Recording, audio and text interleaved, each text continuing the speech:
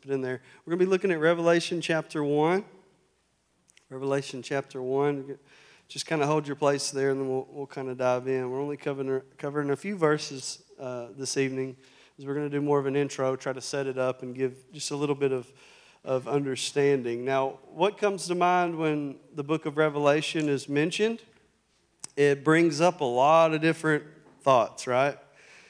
There's 10-headed dragons and all kinds of crazy creatures, and it's just this kind of bizarre book. Some of the words that it might evoke, you might think of rapture, right?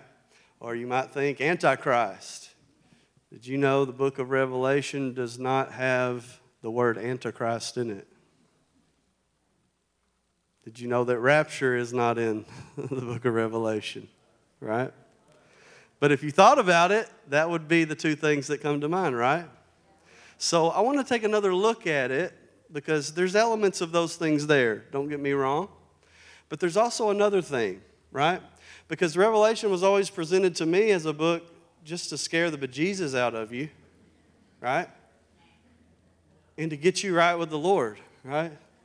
Like, if you don't get it right, man, look what you're going to have to go through. But the book of Revelation wasn't written for that. It was written to a persecuted church to know that in the end they win, right?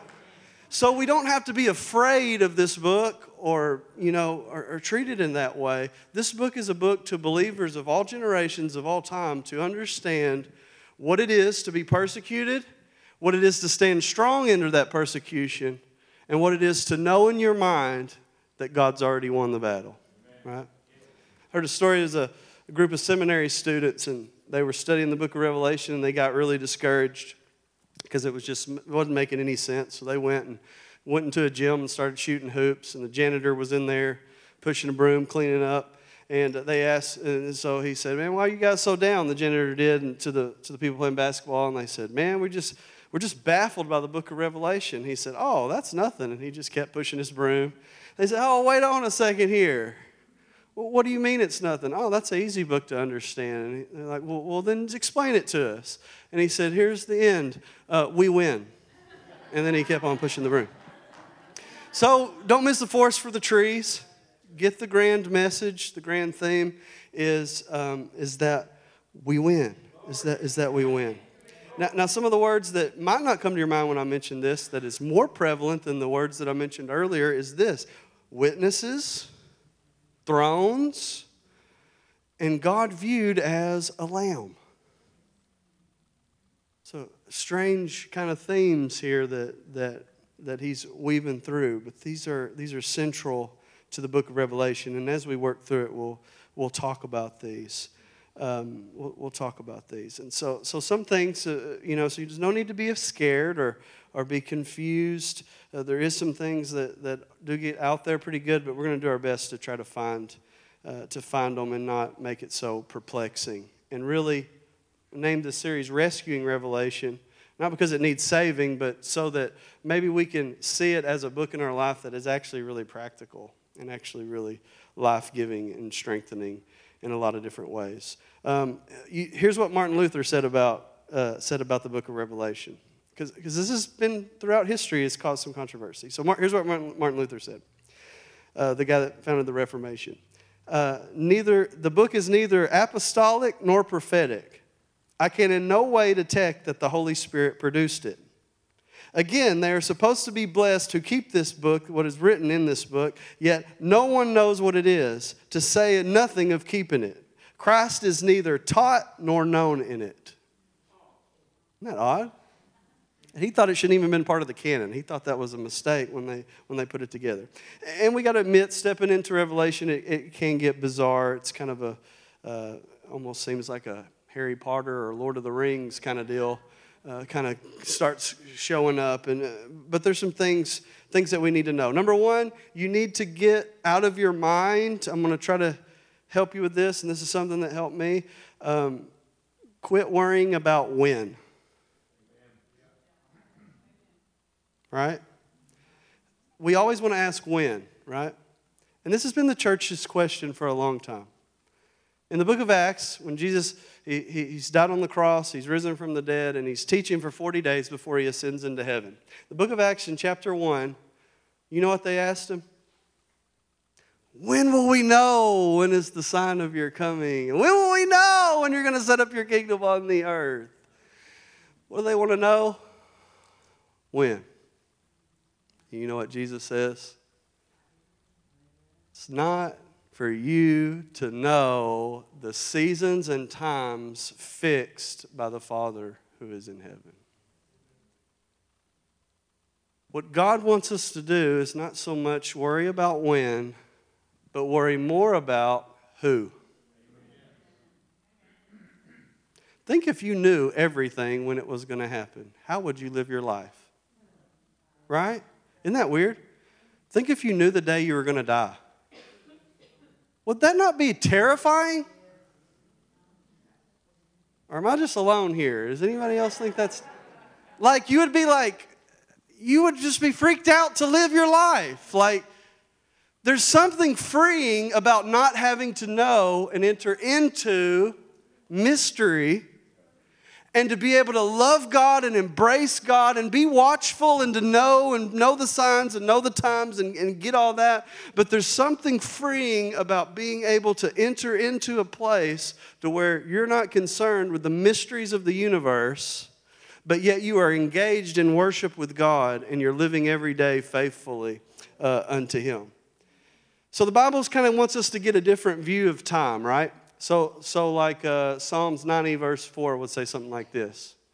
A day in heaven is as 1,000 years is as a day. Then Peter echoes this language in 2 Peter chapter 3 verse 8 when people are mocking about the coming of the Lord. Say, well, is he ever going to come? Is he going to come? And Peter's like saying, well, he echoes that same thing in chapter 3 verse 8. He says, a day in heaven is as 1,000 years. 1,000 years are as a day. So what's Peter saying? God's on a different timetable than what we are on. Okay? God doesn't wear a wristwatch. Okay, right? Like we do that because we're keeping appointments and we're trying to stay on time and keep things punctual. But God is operating by a different timeline, a different set of standards. And so we need to stop. Okay? So just stop in your tracks and begin to take a different mindset when you approach the book of Revelation. Instead of immediately going to the place where we read this book and try to figure out which symbol is what person for the context in which we're living right now, we stop, get an understanding of the historical context of the Bible and of this book in specifically, get an understanding of what the first century readers would have thought when they received this book. The book of Revelation is the only book that we try to read differently than every other book of the Bible, right? Like we think that when John wrote it to then say, the only people that's going to tell you how to understand this book are going to be Americans 2,000 years later. But don't worry, the Americans are coming to explain it to you and write a whole series of books to help you get this. They understood what each and every symbol meant. Right? They understood better than us what this book meant. So when John wrote this and passed it around, the first century church wasn't baffled. They understood the symbols. They understood what things were meaning. Now that doesn't mean that it doesn't have future bearing. This has great bearing on the future. I'm not saying that at all. But what I am saying is that when we get an understanding of what these symbols actually meant, then we can look in our day and say, that's where that fits. That's where that fits. That's where that fits, and that makes sense here and there. And so John is talking to some people that would have understood this letter that kind of seems like it's maybe in code at times. And so when you got a persecuted church, you got to talk in code. Right? You go to an underground church, you better have a code of language of where to meet, how to get there, what means what, right? So when you have a persecuted church, they're writing in code. They're writing in a different way. So that's part of it here. So what is the theological meanings here that we're going to get from the book of Revelation? Well, it means this. What does it look like to have Christ as the sovereign king of the universe, yet other people are always opposing him? And how does a church that believes he is the sovereign king of the universe react when it looks like he's not because the world is opposing him all the time? And how does the church live as a countercultural reality amidst the persecution of each and every age? That the book of Revelation is more about worship and how to walk through persecution than literally just about anything else. So what John is trying to do with writing this book is he's trying to give us theology, but good theology always brings us to doxology, and that's a place of worship, right? Anytime you learn something about God, it should draw you into worship. It should draw you into obedience and submission. And so that's what the book of Revelation is really about, is that John is really trying to draw us into worship. The book has got worship laden all the way through it. Now, John's Revelation, he's purposely set out to write something that has not been done before. Within the book of Revelation, especially when you get to chapter 6 and on, it starts getting out there pretty good, right? First 3 chapters we get, right? Letters to churches, yeah, we get that. Those are like epistles. But then in chapter 6, there's this strange shifting that takes place. Very strange. So John, in this letter, there's 3 types of different genres of prophetic literature and biblical genres of literature within this work. There's a certain genre of literature, it's called the apocalypsis, or the apocalyptic literature that became really popular during what was called the quenching of the spirit, or the quiet times, right? The book of the Old Testament ends with Malachi, right? And then there's like 400 years of silence, right? They called this period the period where people weren't hearing God's voice anymore. It's like the prophetic stopped. So a certain genre of literature began to raise up. And this genre was much like what's in chapter 6 and on, where you have dragons and a beast coming out of the sea, like in chapter 13, and all these different things. That this work was written in a way to be shocking, to be alarming, to be very vivid with creatures and beasts. And so John enters into this certain kind of literature. Also within it is a prophetic literature that gives us a view for the future of the coming of Christ. So there's like this prophetic sense in it. There is this apocalyptic, like end of the world kind of sense to where the powers that would oppose Christ come down and those power structures would bow at his feet. And then there's epistles in it. There's 7 letters to 7 different churches. So we have epistles mixed in with this apocalyptic literature, mixed in with a prophetic declaration. Now that's important because this right here, during this period, they called it actually the quenched spirit period, where the prophetic movement kind of had stopped, where, you didn't have Isaiahs and Ezekiels stepping up and really speaking for God anymore.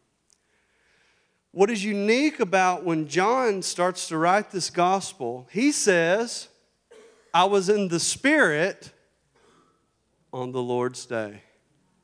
So John is saying we've entered into a new era where the Spirit of God is not quenched, but is available and is speaking through His people and is available throughout every church age that would exist. Another key feature of this apocalyptic literature was always to say, seal this up until the time that it happens. Right? Seal this up. Don't open this up until the time is right. And they would usually attach somebody popular biblical character's name to it and act as if they had said it.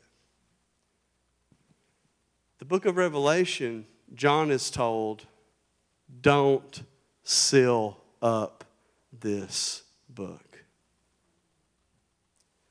John brings the reality into his day and says, this isn't for some far-off day.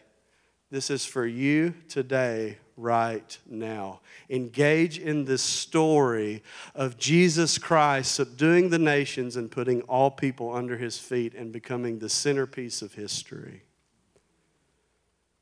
So John isn't holding us at a distance and saying, don't get into this book. John's pulling us very near and saying, engage with these scriptures. Engage in this book. This is not a book for the super elite. This isn't a book for only Perry Stone. Sorry, Perry, you're probably not watching anyway. This is a book for the church to worship and to know the Lord in a greater measure and in a greater way. So there's three kinds of genres going on here. And so we've got to figure out when John is switching into this one mode and when he's switching out of it into another. And so there's some different things that we need to be aware of as we're reading it. Now, John's not simply anticipating the end.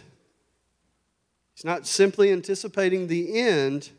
He's basically, as were his Jewish predecessors and contemporaries, rather, he sees the end as having started with the life, death, and resurrection of Jesus.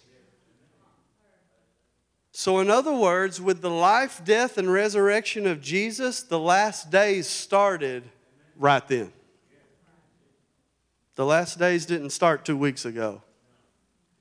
The last days started when Jesus Christ defeated sin, death, and the grave, and then rose up from the dead and called us into that reality to walk with him. That was the end. The end of what? The end of this sinful age that we are in right now. When Jesus Christ rose from the dead and ascended into heaven to sit at the right hand of God, it was like Jesus Christ put a flag on earth and says, this is mine. And the process has started of full redemption to bring everything back the way it's supposed to be. So John is pulling us, not saying the end is far or it's way off. He's saying it's near. It's near.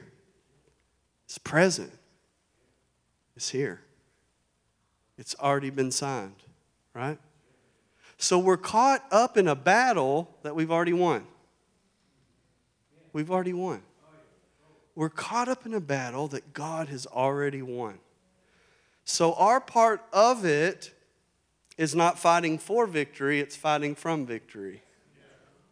So we are enduring the hostility. How can we endure it? We know we've already won. So we can endure these things and endure persecution because really none of that really matters, because when I die, I'll be raised with him and I'll be present with Jesus. And so if he's the centerpiece and the treasure of your life, what can anybody really do to you? Why was the first century church giving their body to be thrown into the lion's den and getting their heads lopped off and all kinds of crazy stuff? Why? Because they understood death wasn't the end of the story. That the end of the story is Jesus, and he's already wrote the end of the story. It's all over. It's in him. That every unfaithful human being that ever walked in the earth, their sins were placed upon his body, and he paid for their sin debt. So that anybody in him is forgiven, saved, and can go on into the end no matter what, knowing that they win. And so that is, that's encouraging.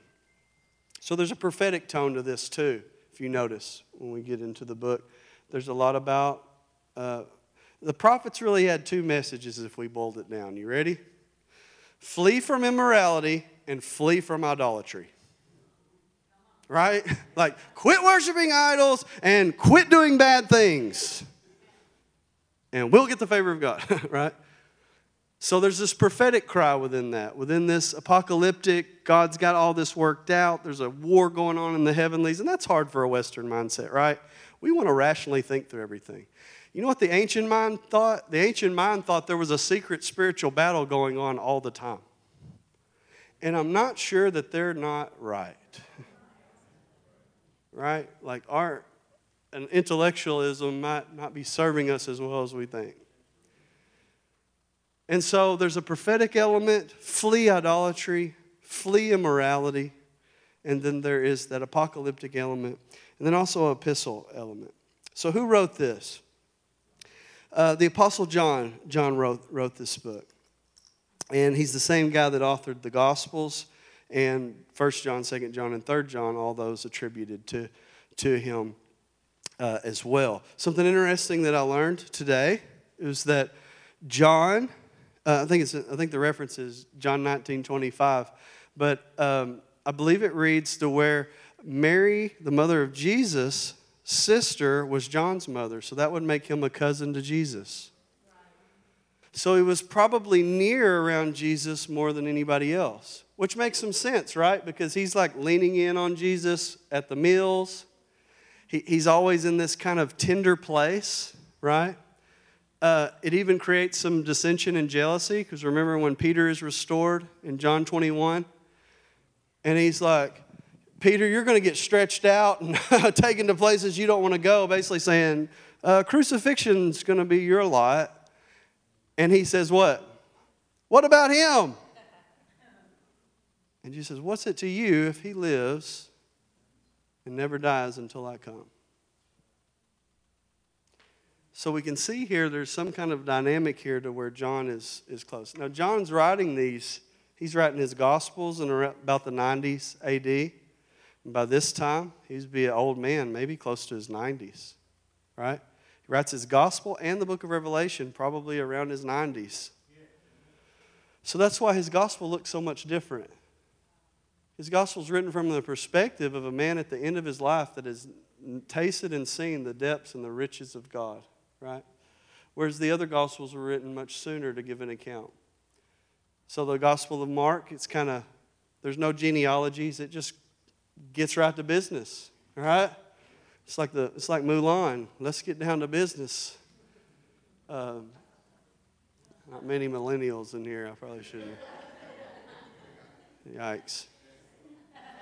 Because it was written for the Roman mindset. The Roman mindset was on the go. Let's go. Give it to me. Don't give me all the extras. I just need the meat and the potatoes. So that's why the Gospel of Mark is just so much shorter. Gospel of Luke, written to really show Jesus' humanity.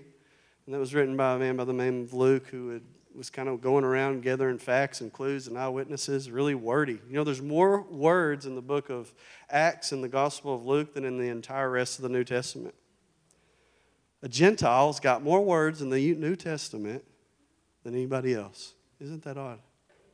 Really strange. And then we got Matthew was written to the Jews. So genealogies are really important for them. They got to know who this guy Jesus is, and does he line up with the prophecy of who he was, who he said he was. But then you got John. It's not even in chronological order. It's all over the place. But it's in John where we really get to see Jesus' heart.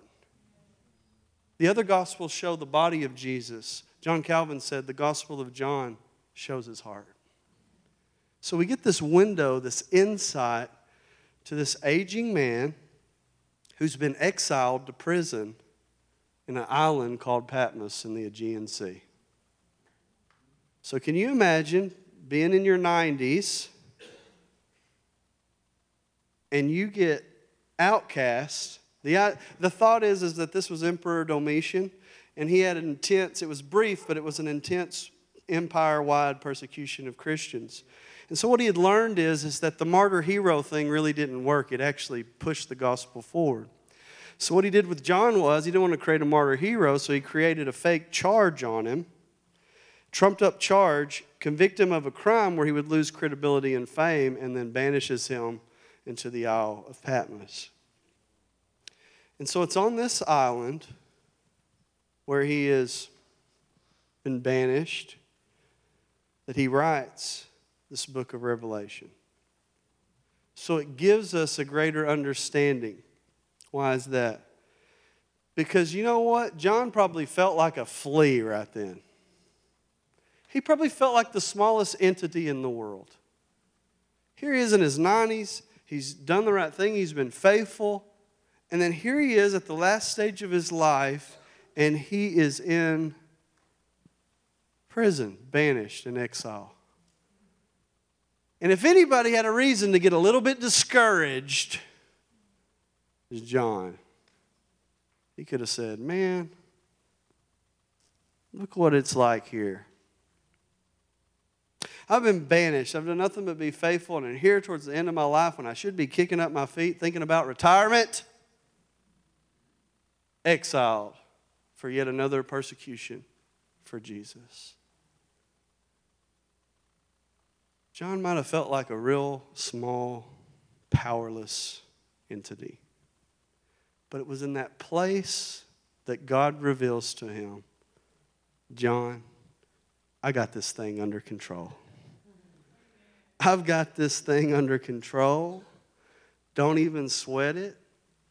And as a matter of fact, I'm going to give you a vision that you're going to show everybody else in this place of persecution that's going to empower a generation to hold their chest up and to hold their head up high and know that God has still got the battle under control and that we are going to win.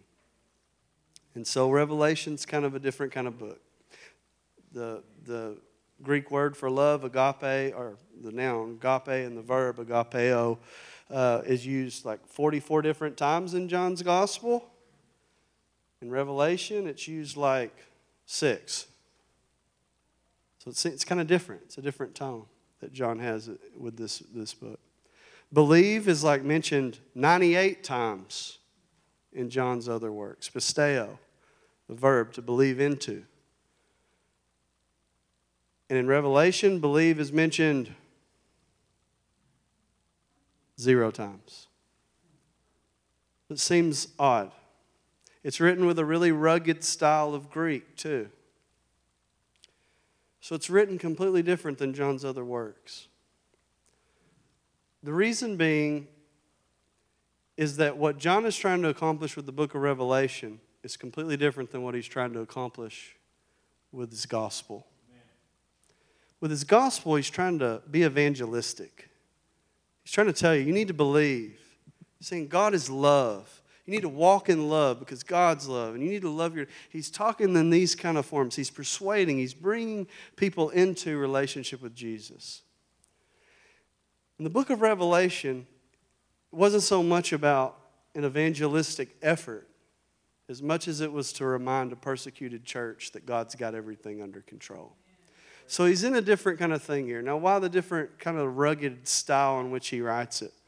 Well, while he's in Patmos in prison, what they would use to write these books was called an amanuensis. They would use a secretary who would jot this stuff down.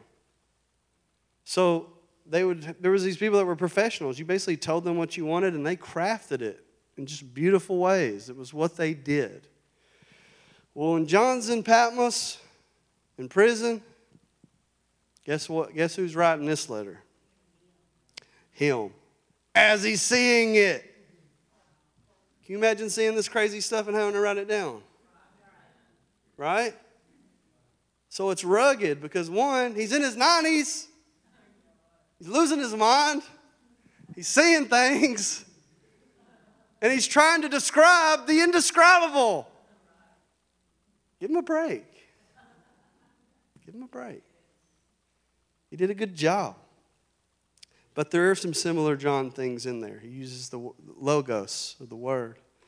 And he uses the Lamb of God. The only one to use that designation was John. And all through the scriptures, one time God is mentioned as a lion. The rest of the time, almost 26 or 29 different times, it's the Lamb. The Lamb of God. Now, what's going with that lamb lingo? Well, it's a path or a track for a persecuting church. Because here's the irony. The greatest empire that has ever existed gets taken down by a lamb. So it's irony. It's humor. They say, wow, A murdered Jew in his 30s takes down the most powerful army and empire that has ever existed. So if we take on the lamb motif, no matter what happens to us, if we do the right thing, follow the Lord, guess what happens? Justice. God goes to battle for those who walk in this way. So next time your boss gets sideways with you, it was a lamb that defeated the world. So you take it. Why? Because you've already won anyway. Might as well give God a little glory along the way. Amen. Right?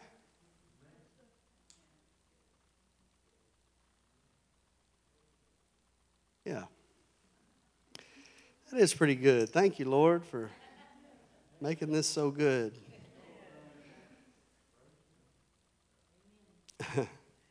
There's also another kind of factor that was bleeding in here. The core of Jewishness was family, lineage, blood. What tribe are you from?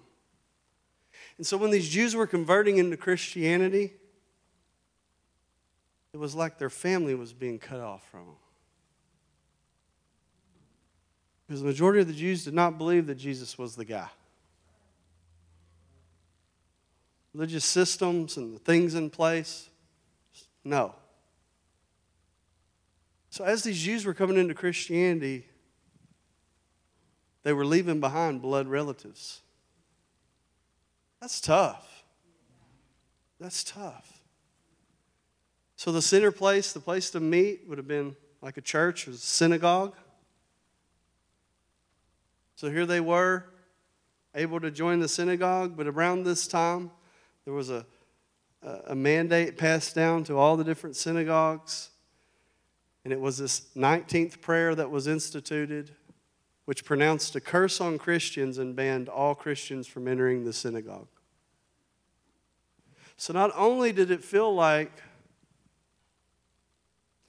government and empire was against them, there was family falling away too. A low spot. Low spot. And we've seen it on some level, right? You give your life to the Lord and people don't understand and just kind of, it's like, man, I thought, lonely place. So John's in this place.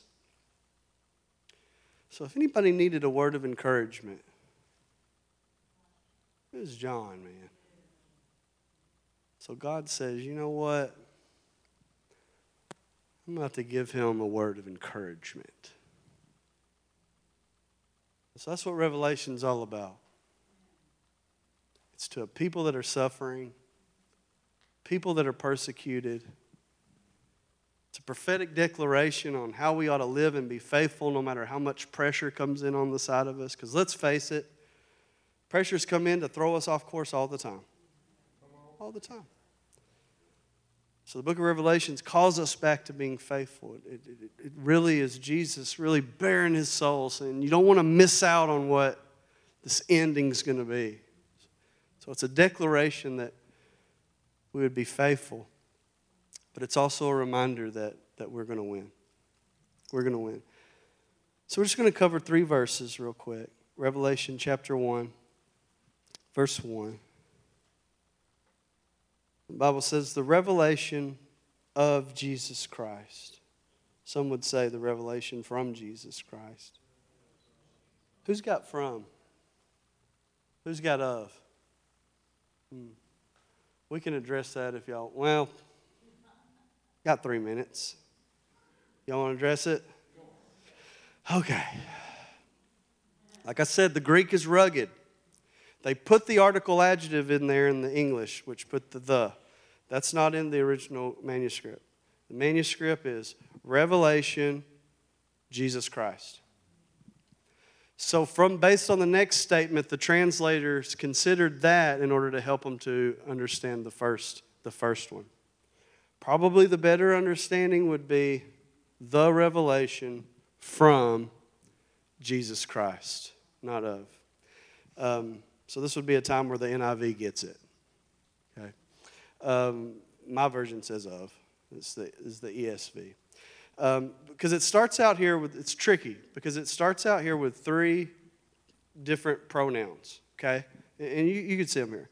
So the revelation of Jesus Christ, which God gave him to show his servants the things that must take place, he made it known by sending his angel to his servant John. So there's a lot of he, a lot of his, a lot of this, and a lot of that. So it's like, which one is it referring to here? With God being the antecedent, we could probably say this in the very last statement there, last sentence in the first verse. He, being God, made it known by sending his angel, Jesus, to Jesus' servant, who is John. So basically like this. God made it known to Jesus, who made it known to his servant John. So then they would go to the first sentence and translate it this way, given that case, the revelation from Jesus Christ. So it's really a non-issue there, but if you're a Bible nerd, it kind of gets the fires going there, okay? Yeah, okay. Verse 2. Hey, y'all wanted to get into it. Verse 2. Who bore witness to the word of God and to the testimony of Jesus Christ, even to all that he saw. Now get this. This is cool. Blessed is the one who reads aloud the words of this prophecy, and blessed are those who hear and who keep what is written in it, for the time is near. Wow. So again, that weird time thing where John's saying, it's near. Well, it's 2,000 years ago. God's not on your watch. If you hadn't figured that out already, well, geez. Right? I mean, that's obvious. God has really got his own time schedule going on that he wants me to get my head around and just be okay with. So the last days would begin at Pentecost and in reality with Jesus. This is the only book that explicitly says who reads this aloud and hears it gets a blessing. And what's the one book we don't really want to dive into? Maybe the devil's trying to keep us away from a real blessing. I don't know. So get ready to get blessed, because this is what it says. Blessed is the one who reads it aloud. Now, why does it read it aloud? Well, back in those days, the literacy rate was about 15% in the Roman Empire. So you found a guy that could read, and that was like TV. I'm serious. Y'all are laughing. You said, you can read? Hold on, I can grab a scroll. And he's like, oh, I should have never told him I could read. So the idea is that you have very few people that can read, and those that can, they're reading aloud. So it becomes a real culture of hearing and doing. Hearing and doing. Hearing and doing. And it would take place in the context of community. Because not everybody could go alone in their room and read. So it was something that would bring people together. And blessed are those people that got to hear and got to be a part of that. So, well, that wasn't bad. It wasn't bad. So this is a setup. We're going to dive into the text, okay? I had somebody tell me the other day, they said, man, you talk forever, and I wrote a note that said you need to use Scripture, and then you finally got to your Scripture, so I had to tear it up, and I couldn't give it to you. So, I don't know. So I have long intros. Let's just put it that way. And God is good. He's awesome. And let's just stand on our feet. I'm just going to pray.